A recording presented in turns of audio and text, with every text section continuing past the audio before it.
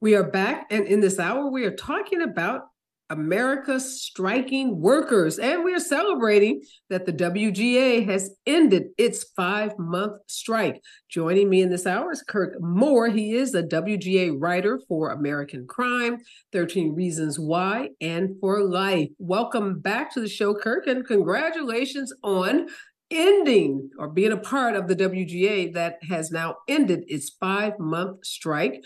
First, I want to ask you, what does it feel like to know that the strike is finally over? It feels really, it feels really good. I mean, a lot of most of us, or well, all of us for the most part, have been out of work for the last 5 months, which is not the greatest thing, considering how expensive everything is right now. So, some of us had it easier or a little bit better than others, but definitely happy that it is over.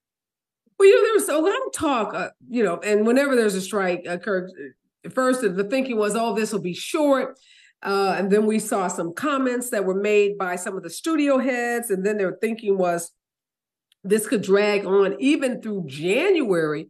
Right. There were some folks who believed that it wouldn't end until then. What do you think was the catalyst for studio heads to come to the table and start to really negotiate in earnest with the writers? Well, I think, one thing is I don't think that they thought we would actually last this long. Mm. So I don't think that they thought that the solidarity and the unity was going to sort of be the thing that sort of kept this thing going, because that's not really what happened in the past. And Mhm. so I think that they really underestimated the solidarity within the union and how much we actually really did want this to change. And so even though I think some of I think a lot of people in the guild felt that this would go on longer, and many of us had sort of tried to do our best to prepare for this, because we knew that we had to withhold in order to get what we actually deserve. You know what I mean? So, to help us understand, one of the issues I remember when you were here before we talked about was artificial intelligence. Big issue for writers, using Chat GPT and other artificial intelligence platforms to basically produce the content that Right. writers have been producing, since the beginning of time. Where did where is that issue in terms of the new 3-year contract? Yeah, so right now, like studios they aren't required to, like, they can't, like, we are considered writers, and so AI is not considered a writer or a human person. So they cannot be credited for any sort of screenplay that is written. So the credit has to go to the writer. And so that was one of the protections we wanted, because we didn't want studios to, for example, have AI create like a very bad first draft and then hire us to come in and do the second draft and then not give us credit. You know what I'm saying? And to fix it, but not to give us credit. And so now, with the protections that we do have, like, they're not able to exploit AI, I think, in the way that they actually, wanted to in the beginning. And so now we have the protections as writers to say that AI cannot undermine anything we do in the creative process. Let me ask you this, Kirk. One thing I often think about. So, if you write a script, say for American Crime, and they decide they're going to do another season, can they take the scripts that you have written, they paid you for, put them through some AI platform, and now create a derivative work from your original, script that you wrote? Can they do that without paying you for that derivative work or crediting you for that derivative? They actually now have to come to the WGA, and there's oversight to make sure that there's no sort of manipulation or exploitation in any way that could affect whether it's our pay, our credit, or anything like that. And so now they have to come to us. We actually can sue them. So there are protections, to at least for the next 3 years, because technology is ever evolving, and so things are going to change, and they're going to find other ways to be able to use this and to manipulate the language. And so we just have to make sure that we stay on top of it. But as of right now, the way it's sort of laid out is that AI cannot be sort of a head writer or a showrunner or anything like that, to where they would be the ones credited for the episode, for an episode, or for a feature film.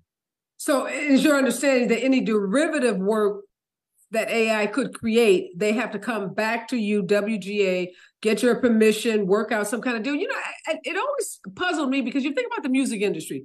So if I write a song and you now want to use that song, even, some of the lyrics, to put in a new song, it's right. Already established that you have to come to me, the license holder, the writer of that song, to get my permission in order to now use that hook or whatever in your new song. So it seemed like the writer should be given that exact same, credit and opportunity.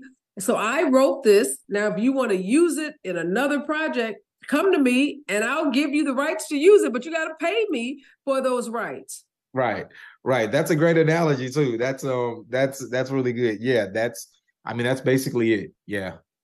Let's talk about some of the other issues. The other issues were the writers' rooms. Those rooms that were one time, maybe 10, 20 writers, have been reduced over time. Where did that end up? Is there anything in this new contract that provides for protections so that the studios don't just go and get rid of half the writers? Yeah, so like right now, and it's a little bit, it's kind of like inside baseball, so I'm trying to figure out the best way to explain it. But basically now we do have protections and also like minimums, at least we should say. We have minimums at what, depending on how many episodes that your show is, there's a minimum of how many staff can be in the room. So if it's 6 or fewer episodes, you have 3 writer producers and then 3 sort of mid-level to lower level writers. So 6. If it's 6 or fewer. If it's 7 to 12, the minimum number of writers in the room is 5, and the minimum number of writer producers is 3. So 7 to 12, you can have about 8, and then there is the minimum in the writers' room is 6 if it's 13 or more. Okay, so they set levels. So as you have more episodes, you have to have more writers on for those shows that are longer episodes. Right, exactly. So best way to explain it is like for a 13 episode show, and I'm sorry, I kind of misspoke. It's a minimum of 6 writers, and then 3 of those writers have to be writer producers. So then there is, you can hire, depending on how you depending on what you do, you have to hire at least a minimum of 3 other writers. But depending on how your budget is, you can probably hire more. Or depending on if you hire a staff writer versus a story editor, you can sort of work it out in budgetary wise how many more you can add. But there is a minimum of 6 for 13 plus, a minimum of 5 for 7 to 12, and a minimum of 3 from 6 or less. Which sort of puts the onus really on the showrunners, which we also got several protections as showrunners, because showrunners were not considered writers under our under our old contract. And so we were technically just considered producers, even though we did both. But now showrunners are considered writers, and they're now allowed to be members of the WGA. Well, we've always been members of the WGA, but what was happening is that, like I said, it's a little inside baseball, but what was happening is that there were certain companies, certain studios who would hire a producer or a director to be the showrunner on set after the person but typically that's the job of the actual creator or writer of the show. Now there's protections to say the writer and creator of the show is the showrunner. They will be running this thing moving forward. And now they can't replace us, because like I said, there were certain networks who were trying to replace us with directors and trying to replace us with sort of like executives and producers. Right. Okay. And so, what do you think this means for the actors? Because you guys can write away, you can write scripts, you can write movies, but if you don't have anyone to perform, those scripts, TV shows won't come back, and we won't see new movies. So, what do you think? You guys being the WGA, settling, coming up with this compromise deal. What does this mean for SAG-AFTRA? Well, I think that, hopefully it sort of lays down the groundwork of where they can go and where they can, what they can achieve in the negotiations. I mean, having sort of been watching this and, discussing this since the beginning, I can definitely say, and I even said it online, I was shocked and very pleasantly surprised by what we gained. It was definitely beyond my expectations. And so I feel that, again, I don't think that the studios felt that the actors or the writers would be striking for this long. I think they really did underestimate that. And now they're realizing, damn, like, we have to pay. We have Right. to. They're losing money the longer that the writers are on strike, the longer that the actors are on strike, no new products, Right. no new episodes, no new content. So Right. they had to fill it in their own pocketbooks. They had to fill Right. that financial pinch for them to start to realize that they had to make some concessions. Right. What about pay? We heard a lot of folks online during the last 5 months talking about having to sell homes and moving out of state, changing careers, getting out of the Hollywood business altogether, because even if the strike ended, I saw some people online saying that what they were earning still would not be sufficient Right. to live in an expensive place like Los Angeles or New York. Were there concessions made in terms of how much writers are paid? Yes, there were several concessions. I mean, our minimums for well, first, initially, I'll go back a little. Initially, staff writers, which would typically that they're usually their first time on the show, maybe their second time, but staff writers were paid a sort of a weekly salary, but they were not paid to write their scripts. So they would write that script and they would not get paid for it. Now all staff writers get paid to write their scripts. Okay. So they So have ownership interest in that script now. They're not just a exactly. paid employee. They're Okay. not just a paid employee. They actually now have ownership of their script. They actually can get script and screen credit for their work now. The minimums for sort of like weekly base pay went up pretty significantly. Oh, Um, wow. so that's really nice, especially across streaming. We got some sort of we now have stat-based residuals that we're going to get that the major streamers have to sort of share privately, but we at least know what those things are, so we understand like what we are getting paid and how much we're getting paid. We also are getting bonuses for how for the data, and it shows like how many people are watching it. So for example, if 20% or more people watch a specific show within 90 days, we get like almost like a 10,000, I think like a $10,000 bonus. Features get, I think, a $40,000 bonus. So, there are bonuses going around, and then we get like a 76% increase in international residuals.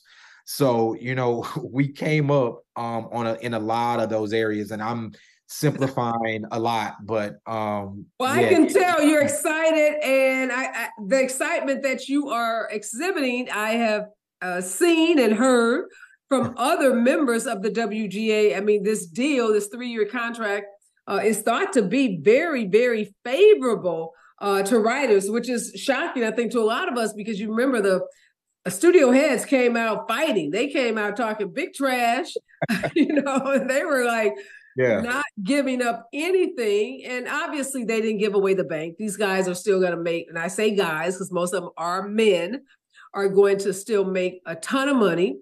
Right. Executives will make money. The business will continue to thrive, even though there are cutbacks. And, there's some changes in the way the entertainment industry is operating because of streamers.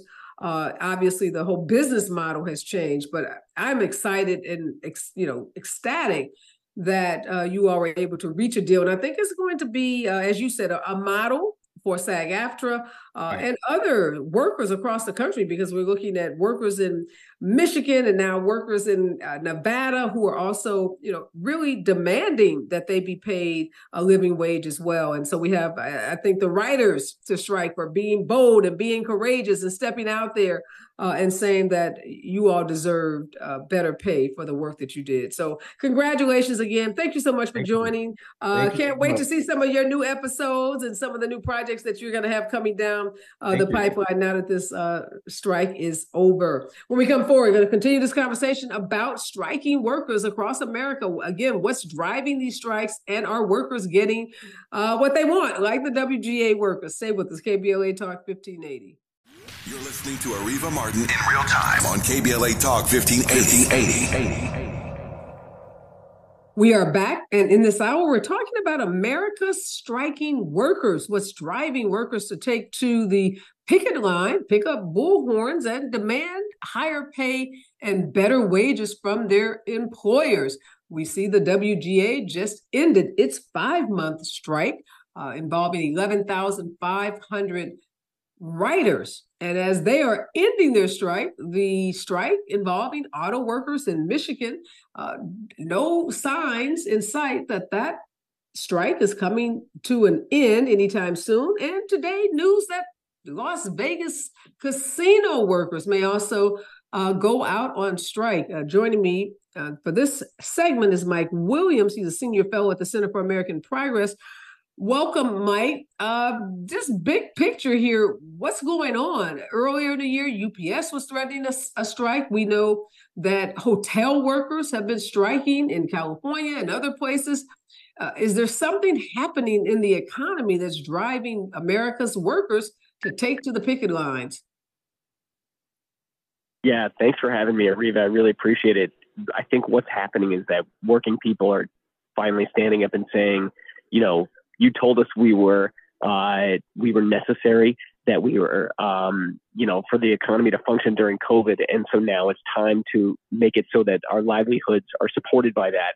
So that, if you want your packages delivered, you should make sure that the people delivering them have a decent wage. If you want to enjoy a hotel stay, that the people doing the work there have healthcare and a decent retirement. And so this is people saying, enough is enough. Like, profits just going to shareholders is not okay. It's time for working people to actually get what they deserve. They've earned it. And so we've seen that with the Teamsters, bringing UPS to the brink of a strike and winning a major contract. We just saw it with the WGA, with the writers getting a fantastic contract. And then, like you mentioned, the culinary workers just voted to authorize them to strike, something like 95, 96% of the workers there. It's huge. And it's something that I think, has been bubbling to the surface, especially coming out of COVID, being told that they were necessary, they were essential. And then finally saying, if we're essential, we should be treated like we're essential. Yeah. So the auto workers in particular, we saw Joe Biden in Michigan yesterday walking the picket line, or at least out on the picket line with workers. And then Donald Trump, former President Donald Trump, headed to Michigan today rather than being at the GOP debate. And Donald Trump has this mixed relationship with unions. He was an employer where he had union contractors in his union contract workers in his casinos, and he tried to position himself as a pro-union president. But yet, once he was elected in office, he was probably one of the most anti-union presidents ever. But again, he's trying to convince those union workers that he's standing with them. How are workers, you think, thinking about candidates such as Biden coming to the picket line with the auto workers, and Trump going to Michigan today and trying to really rewrite, his narrative, given how he behaved when he was in office as it relates to workers? You said that really well, Areva. And then just think about the picture that's been painted the last 2 days. We have the current president showed up on the picket line with the UAW at their invitation and supporting their demands and saying, I see you, what you're asking for is right, you've earned it. And then on the flip side, the former president is showing up tonight at a non-union shop that was potentially organized by the National Right to Work Foundation. This, to its core, shows the the opposite of who these two are in terms of whether they care about working people and specifically unions. So this is just, it's the juxtaposition there is couldn't be more stark, couldn't be clearer. I'm glad you made that distinction, Mike, because the way that the media is reporting out the story, it's almost like, it's apples to apples comparison. Biden is going to the UAW picket line, and Trump is going to meet with union workers in Michigan as well. And now you're saying, not so fast. These aren't necessarily even union workers. And this may be a rally organized by those folks who are anti-union. Why do you think the media is telling the story as if they both, implicit in what they're doing is saying Trump was also invited to Michigan by those striking UAW workers?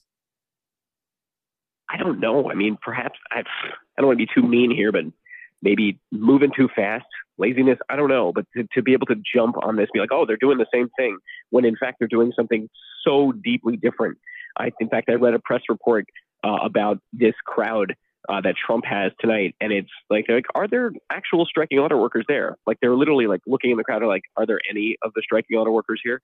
No, and there's like 3 or 4 in a crowd of like 100, 200.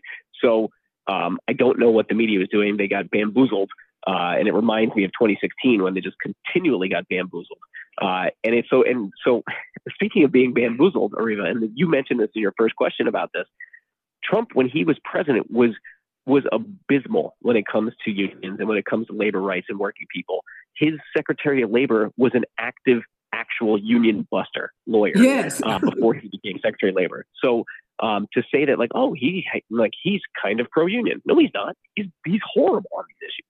Well, he said he's going to fire thousands of federal union workers who he says are part of the deep state if he is reelected. So he's not even making any bones about the fact that he is anti-workers, and anyone that he perceives as being anti-Trump, he plans to fire if he is elected.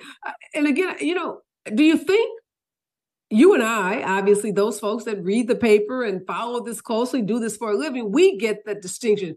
But do you think the workers on the ground understand the distinction? I heard one of the UAW workers they interviewed when Biden was out there yesterday. She said, well, she's kind of happy Biden was there, but she was a little critical. Say, like, why did it take him so long? And I can understand rightful frustration, but being critical of Biden, while at the same time we know that Biden's record with unions is superb. He has an outstanding record of standing with unions, and not just for photo ops. Yeah, no, exactly. And I think it's something where we also should have a little patience with the working people on the line, on the picket line right now. They're in the heat of the moment. So I can understand that. And I think it's something where also when they get to the voting booth in, I don't know, a year and a couple months, they will have that stark picture in their mind. And a lot of them, these are smart people. I think too often politicians sometimes write off working people as not that intelligent. That's just not true. And so these are smart people, and they vote for many good reasons, a lot of them with their pocketbook. And so when they think about Joe Biden, it's like, oh, he actually stood up for us, and he stood up for our union, he stood up for our industry. And that's going to benefit Joe Biden in the voting booth. Then again, there's other people who are working people who vote for different reasons. They vote for culture war issues or whatever. And so that'll pivot them to a guy like Trump. But I think on the whole, working people are smart, especially once they get out of the heat of the moment. They will definitely see that Joe Biden has been there for them, and he will continue to be for them. One of the other issues that's come up with the UAW workers, Mike, in particular, is this notion that their request for a 40% pay raise is outrageous, that they're being unreasonable. The auto manufacturers have apparently offered them a 20% increase, but the workers say, look, the corporate execs, the car manufacturers executives have gotten a 40% raise over the last 4 years. So why is it outrageous for the workers to be asking for a similar percentage increase in wages? How do we, get folks to see that there's nothing greedy about the workers, who are in many cases not even making living wages, particularly if they have kids in college, they have sick relatives, sick parents, etc. But yet the readiness to accept that it's okay for these corporate executives to make these outlandish salaries in some cases. When we come forward, I want to get your take on that. Why are the union workers being called greedy when it's the corporate executives that are making multi-millions of dollars? Stay with us, KBLA Talk 1580. We are back, and in this hour, we're talking about Americans who are taken to the picket line. America's workers are on strike. Mike Williams, a senior fellow at Center for American Progress, is joining us. So, Mike, lots of talk about the union workers, the UAW workers in Michigan being greedy because they're asking for a 40% increase when we know that executives in the auto industry have gotten a 40% increase in their pay over the last 4 years. How do we make sense of this notion that somehow workers aren't entitled to big pay increases, but executives are? Yeah, no, Areva, I'm sure you're familiar with The Wizard of Oz and that scene of right at the end, like, don't pay attention to the man behind the curtain.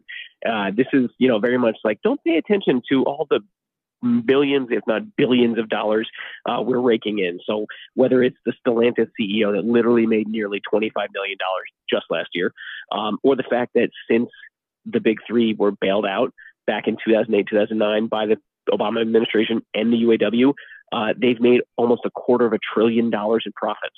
Yet the average wage of auto workers has effectively gone down by 19%. So this notion that like, oh, how dare they ask for so much money is ridiculous.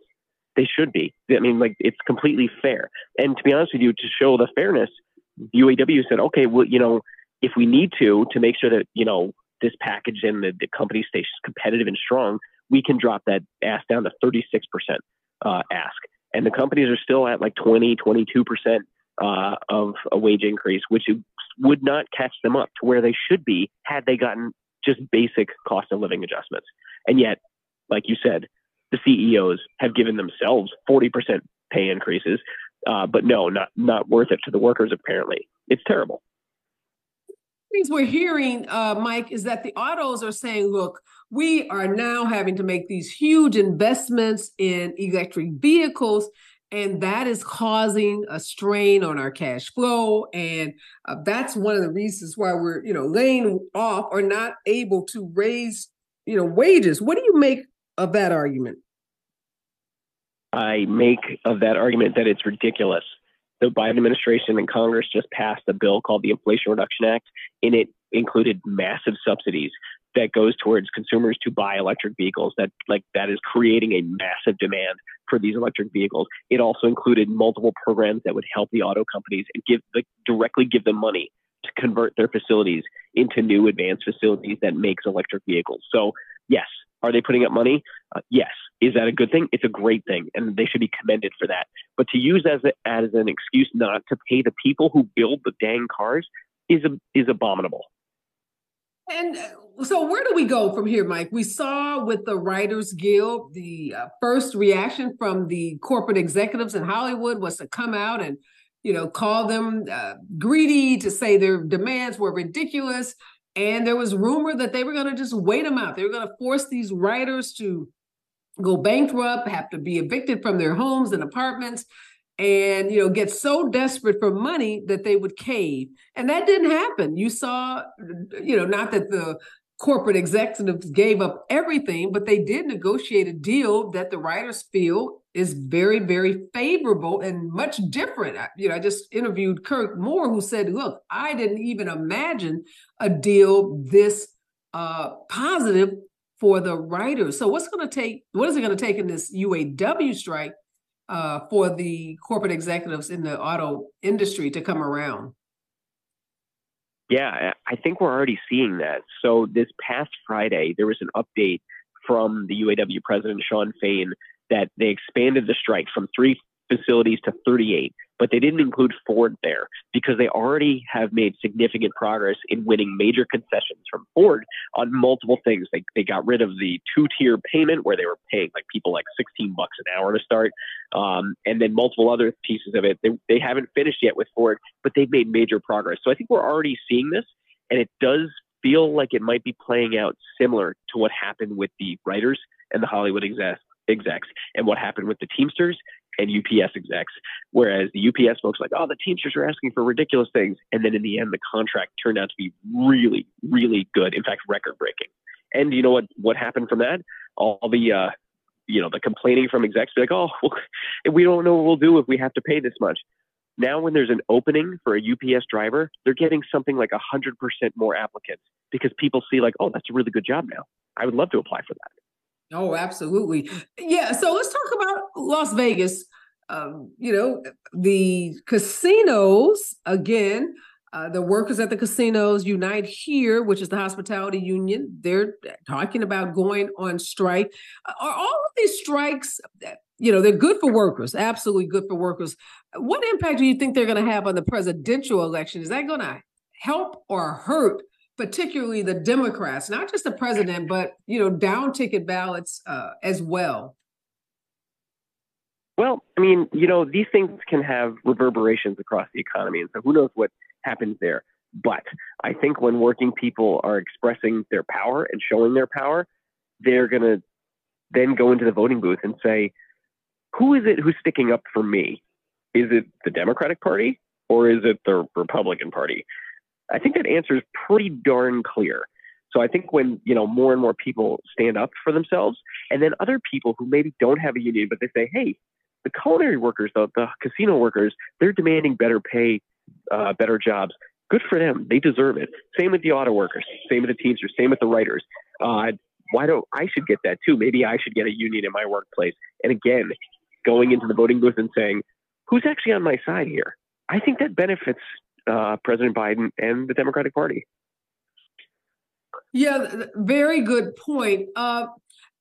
Even with the wage increases that are being given, and if Ford is able to negotiate a deal with the auto workers and the others come around, are workers still, even at these rate increases, will that be enough for, folks to live comfortably, not, extravagantly, but to be able to send their kids to college, to pay for healthcare bills, to pay for daycare, to pay for the basic necessities and have maybe a little left over for a vacation every now and then? Because it seems like wages, as you said, with the workers have been on a downward trend, and we have gutted the middle class, and it's like the have-nots and the haves. So where do we go? What do you think about these strikes? Are they getting the wages to where they should be? I think they're making a lot of headway there, Areva. And, it remains to be seen whether it can keep up with cost increases or inflation, or if it can keep up with, the rising cost of childcare. You mentioned that. That one's crippling for working families. So there's a lot of work we need to do across the economy. But this is a massive one. Having working people show their power to organize and say, hey, we deserve better, we've earned it, and help increase their wages across whole industries will do a lot of good. It will bring a lot of people up to a standard of living that they deserve, and I think will make them a lot more comfortable. And what about, what that wage is? If you live in a city like Los Angeles, the wages, we've had wage increases. The minimum wage in the city now is over $16 an hour, but by economist standards, that wage should be as high as $35 in order to be able to pay rent and to live in a city like LA. What is that number like in places like Michigan?